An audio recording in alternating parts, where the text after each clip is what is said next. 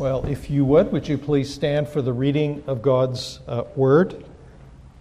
We're this morning beginning a study of Samuel.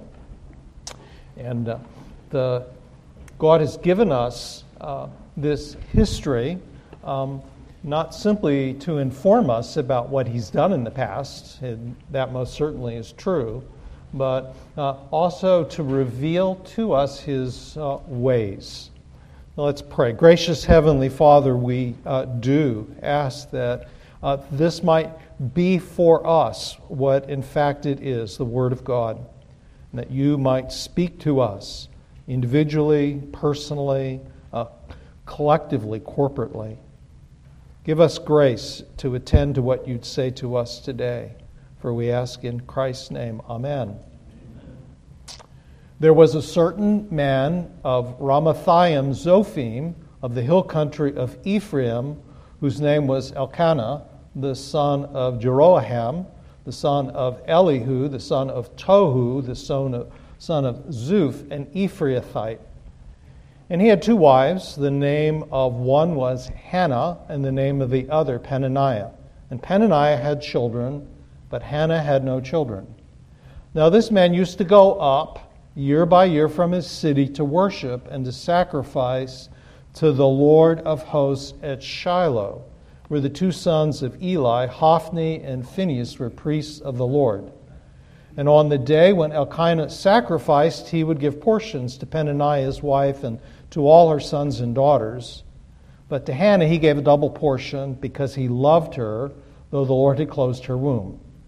And her rival used to provoke her grievously, to irritate her, because the Lord had closed her womb. And so it went on year by year. As often as she went up to the house of the Lord, she used to provide for her.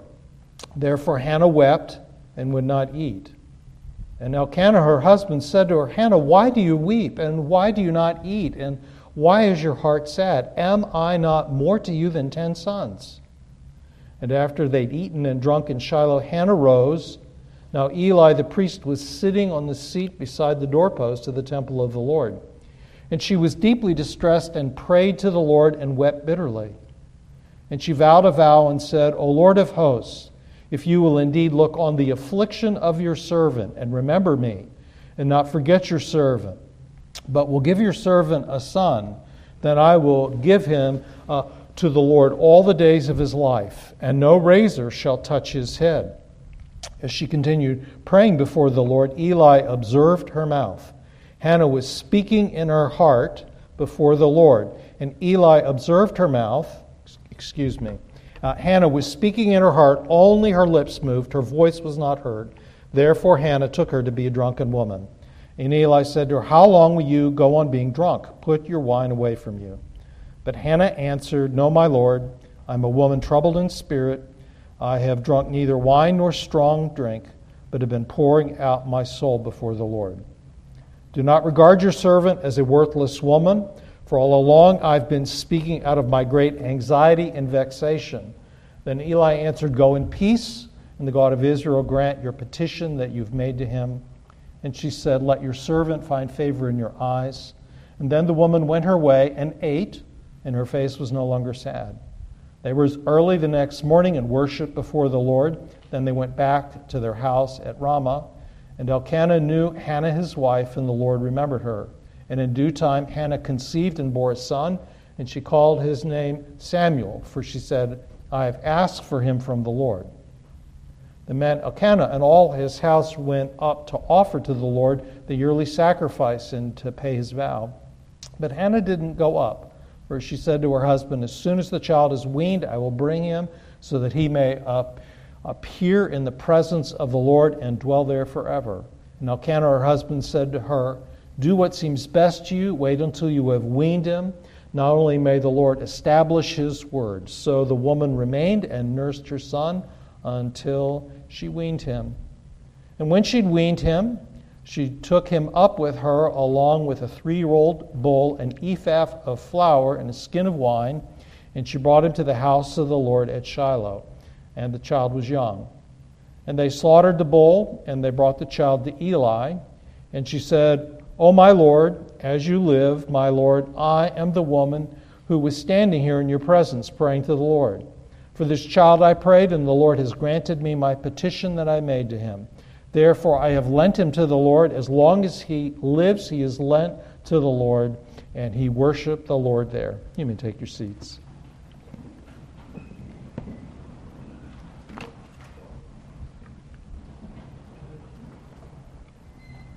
Life is painful. And I want to use a very technical definition of pain this morning.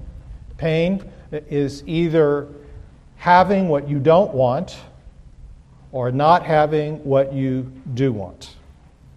And in a fallen world where things are disordered, where things are not the way they should be, pain is inevitable. You can waste your pain. How can you do that? Well, you will waste it if you do not believe God has designed it for you. It won't do to simply say God has permitted this. He permits it. He permits it with a reason. And if you don't believe that God has designed it for you, then you will waste your pain. The thought that God has designed the difficulties and the sufferings that come into our lives is affirmed in many places in the Bible. You know the story of Job.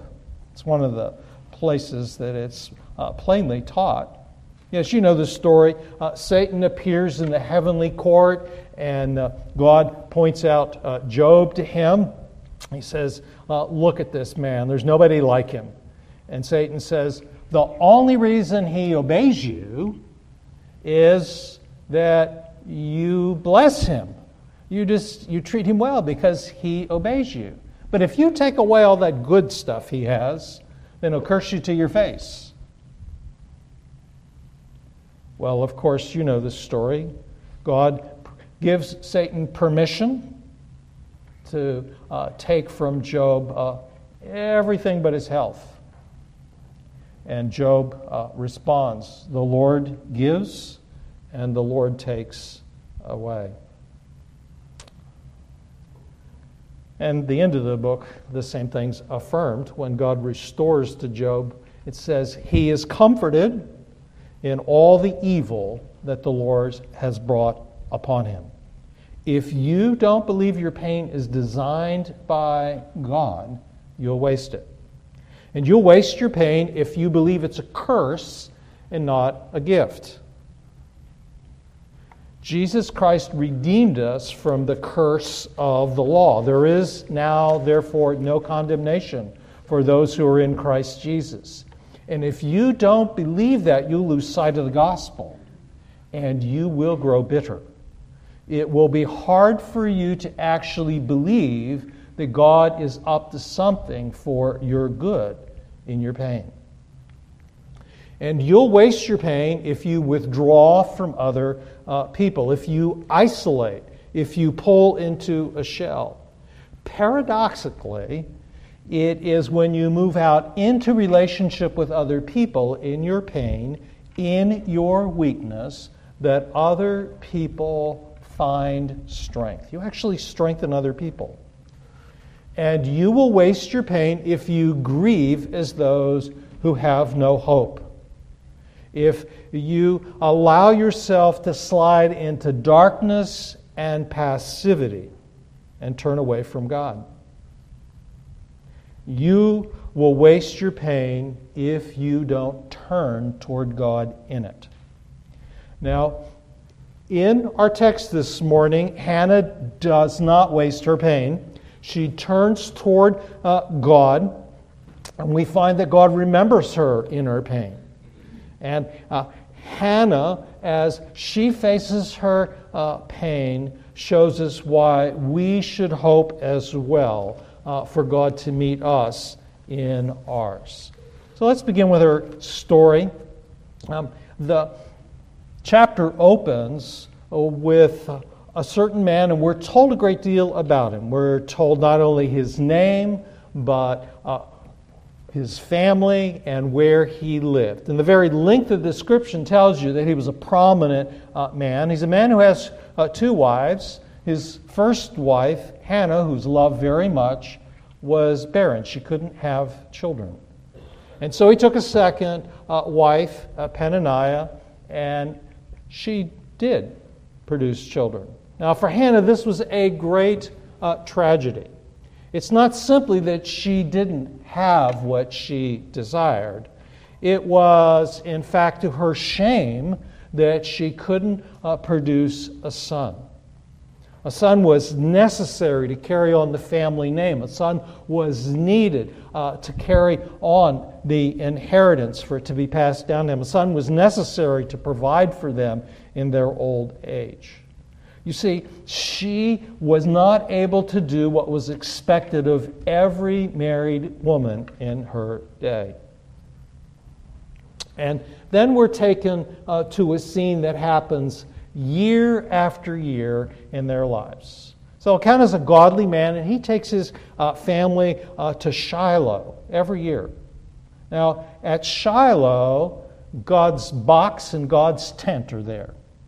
The ark and the tabernacle. And they go there to offer sacrifices. They shared a fellowship meal. And Elkanah would give portions to all his family, and he would give a double portion to Hannah because he loved her. And as they're having this meal, Peninnah, Hannah's rival, would provoke her. She would taunt her. She would remind her that I have children and you don't. She might have even said on some occasion, "Oh, Hannah, have I told you I'm pregnant again? When will you ever be pregnant? Do you think that'll happen to you?" And so she was not only shamed, but she was in great distress. Elkanah tried to comfort her. He said, "Aren't I more to you than 10 sons?" And for Hannah, actually, frankly, the answer to that would have been no. His words show that he doesn't understand her pain. He can't relate to her pain. After all, he solved his problem. He married another woman, and now he has a son. But for Hannah, that only increased her pain. She wouldn't have this rival in her household if she was able to have children. She wouldn't be taunted if she wasn't barren. And this went on for year after year. And Hannah, on one occasion, entered into the tabernacle and she poured out her heart to God in all her distress. The high priest, Eli's there, and he thinks she's drunk. Now, in the fellowship meal, it's probably on more than one occasion a worshiper had too much to drink. And he assumes that's what's happening. And it's just at this point I want to pause the story because we learned something that's difficult about being in pain. Elkanah doesn't understand his wife's pain, and Eli isn't discerning enough to recognize her pain as she's in worship. And this is often our experience.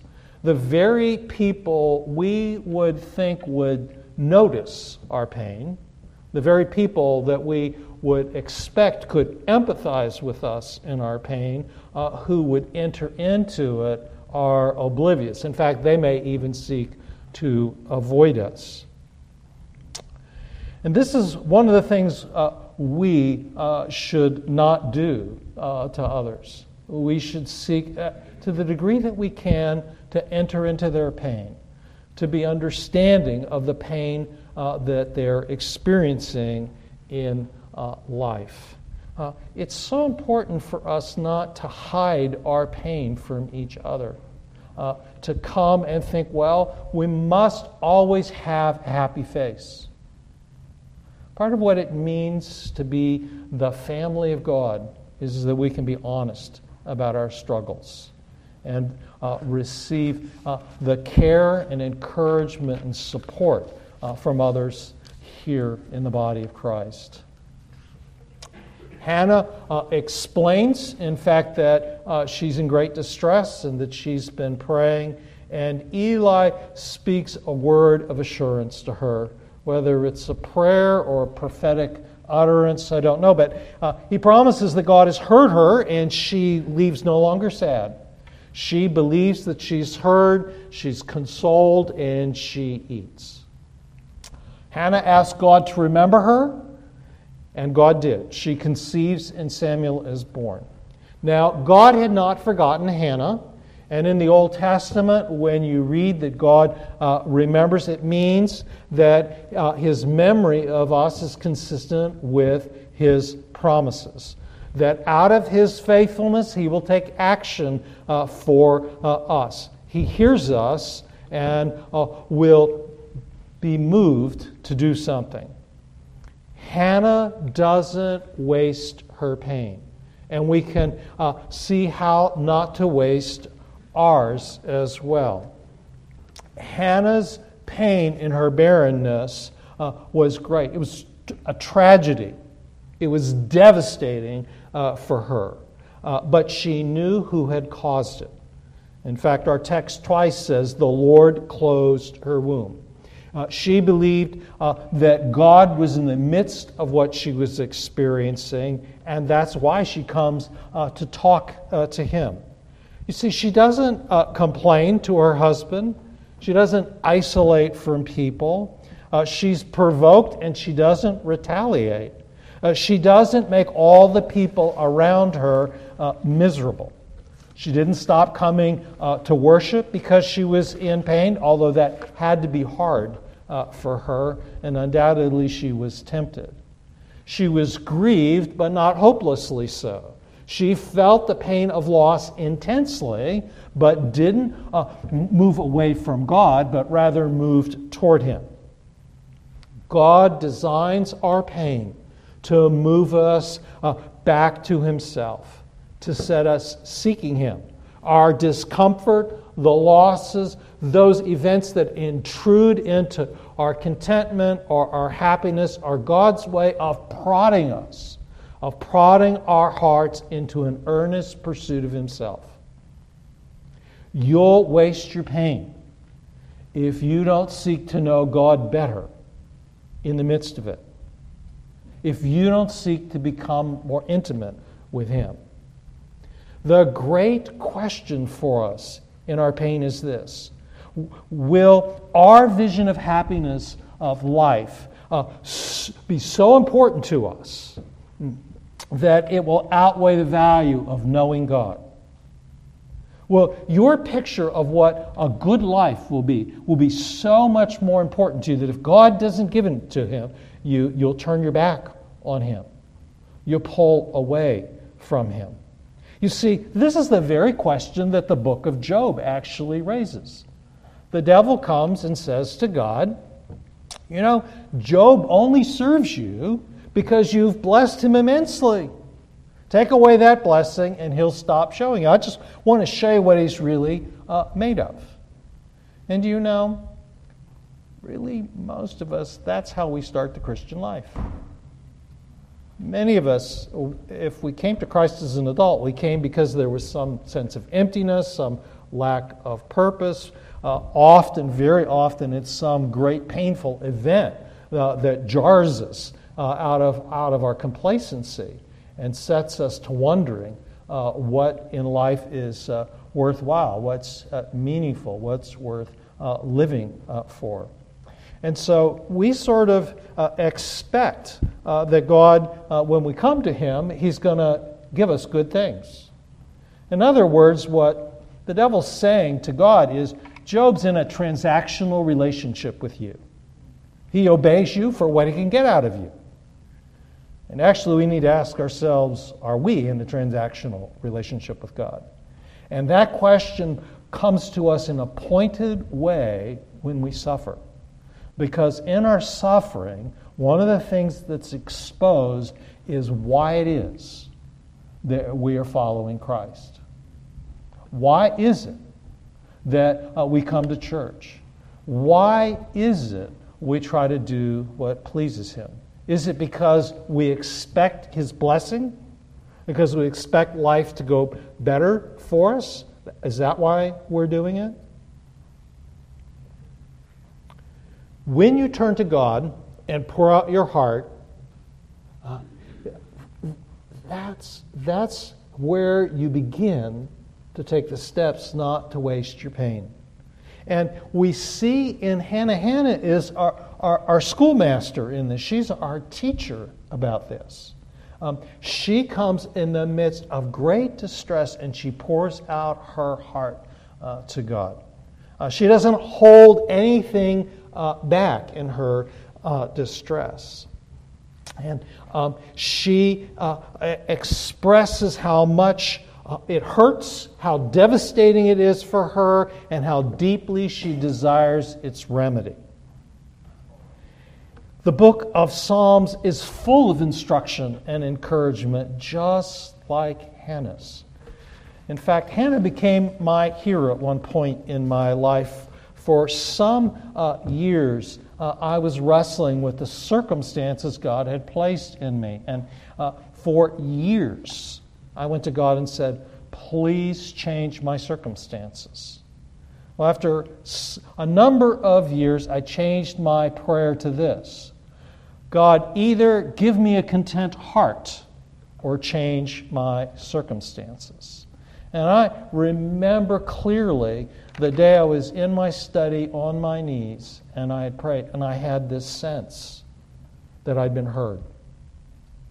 I don't have that sense very often, but I just had this sense that I'd been heard, and I got up from my prayer thinking I'd been heard. Now, it was a year later before God did anything. And this is what I saw in Hannah's life, and I want to encourage you. She didn't waste her pain, and don't you. Turn to God in your pain. Now, if we're not going to waste our pain, we have to face up to something, and it's plainly taught many times in the Bible, and it's right here. God doesn't act when it's in His power to do so. God has closed Hannah's womb. He knows she's devastated. And you need to keep in mind, Hannah and her family, they're godly people. And Hannah, no doubt, had asked many times for children. And God seemingly had ignored her. God seemed deaf. It felt like to her He'd abandoned her. God seemed as insensitive as her husband and the high priest. And this is where Hannah's story and our stories intersect.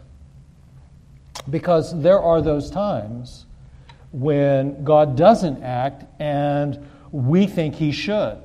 When we are desperate for Him to do something and He doesn't do anything at all. And know this, that when that happens, God is up to something. And there are two clues here in our text. The first is this, that this story begins, the book of Samuel begins with a barren woman. And Hannah is in a select group of barren women in the Bible. Sarah and Rachel and Manoah's wife. All three of these stories were told that God closed their wombs only to open them after much time and grief. Now, Abraham and Jacob share one more common thing with Elkanah. They had domestic conflict between their wives. Now, they experienced the tragic effects of polygamy in their households. Now, the Bible does not endorse polygamy, although it was commonly practiced for wealthy men to engage in it, as wealthy men do today. Maybe they don't marry, but they have a mistress. But the Bible clearly teaches in the book of Genesis, and Jesus reaffirms this, that God's plan is one man and one woman. That's God's best. But the Bible doesn't moralize as it tells the stories of real people. It just lets the reader see the consequences. And the Bible assumes that you as the reader have some understanding of what God has said about these things. Don't let this confuse you that God doesn't come along and every time he narrates something that's happened, he doesn't say, don't do this. The Bible, the history of the Bible is not a book full of morals. It's a story of redemption, of people who aren't good, who need a redeemer. Now, each of these births, Isaac, Joseph, and Samson, each time God opens the womb of these women, something big is happening. And God likes to take our total inability as his starting point to do big things. Our hopelessness and our helplessness are no barrier to his actions. The second clue that something big is happening here is this. If you've ever read through Samuel, 1 Samuel, you know that the book is primarily about three men, about Samuel, Saul, and David. But the book doesn't start with a man. It starts with a powerless, barren, ordinary woman. Now, Hannah's son Samuel will be a giant of a man. He will be Israel's last judge. He will actually set the pattern, the mold for all the future prophets, and he will be a kingmaker. He will anoint Saul and David. This pain in God's delay is the way that God draws attention to his launching a new era in his plans for the world out of the hopelessness and helplessness of a single woman. God directed Hannah's life so that she played a crucial role. She's the mother of the kingmaker. And if an incident like this in the life of an ordinary woman can play such a significant part in God's plan, then each day that you and I live can be a significant part of God's plan, even if we don't have insight into exactly what that place is. You will waste your pain if you don't see it as a gift. If you don't see that God has sent it and that he has a purpose in it. If you know there's a purpose, even if you don't know exactly what it is, you will be able to bear under it. But if you think it's utterly pointless, it will be very difficult for you to gain anything from the pain that you're in. There's something further here to note about God's purposes. In her faithful response, Hannah's faith is evident in her pain. And this is what Paul's getting at in Romans 5 when he says, suffering produces endurance, which in turn produces character, and character hope.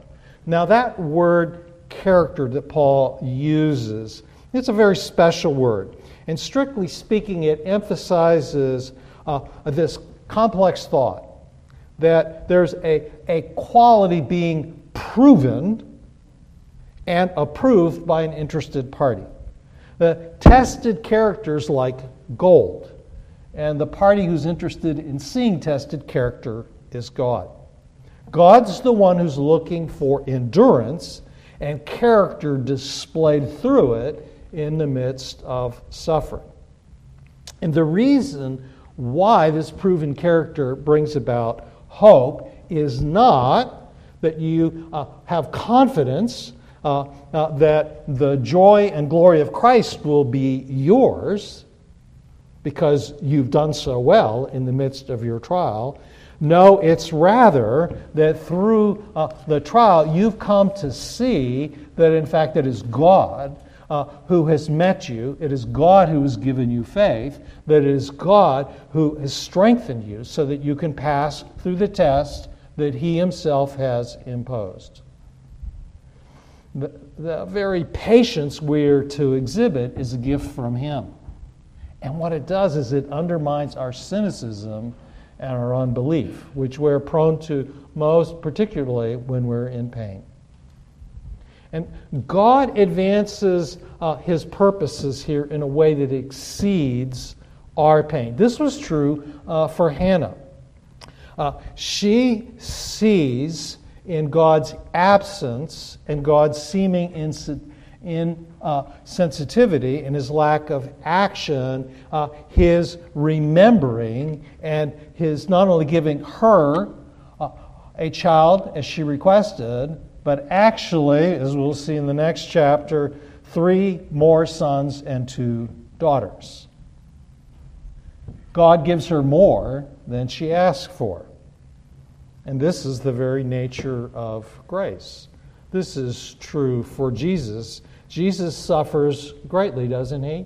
He takes upon Himself our sin, our rebellion, our guilt, our ingratitude.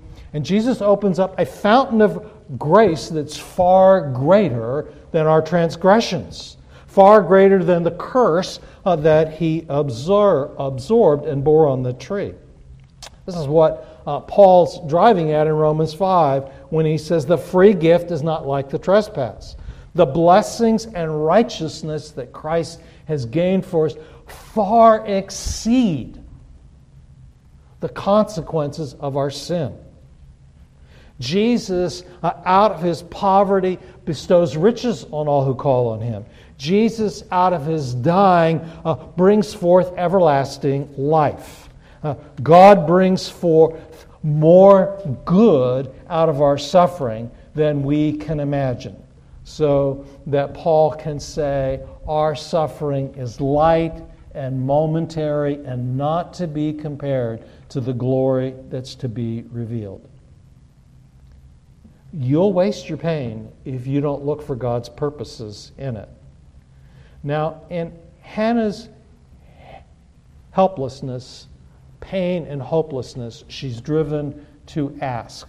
She's asking for a remedy to her pain. And in verses 27 and 28, there's a word play. And it's very difficult to bring out actually in English because you just can't say this with the word. But the word for ask in Hebrew can mean 2 things. And if we were to translate this in a very wooden way, what Hannah says is this: "For this child I prayed, and the Lord gave me my asking which I asked from Him, and I also have given back what he has asked to the Lord.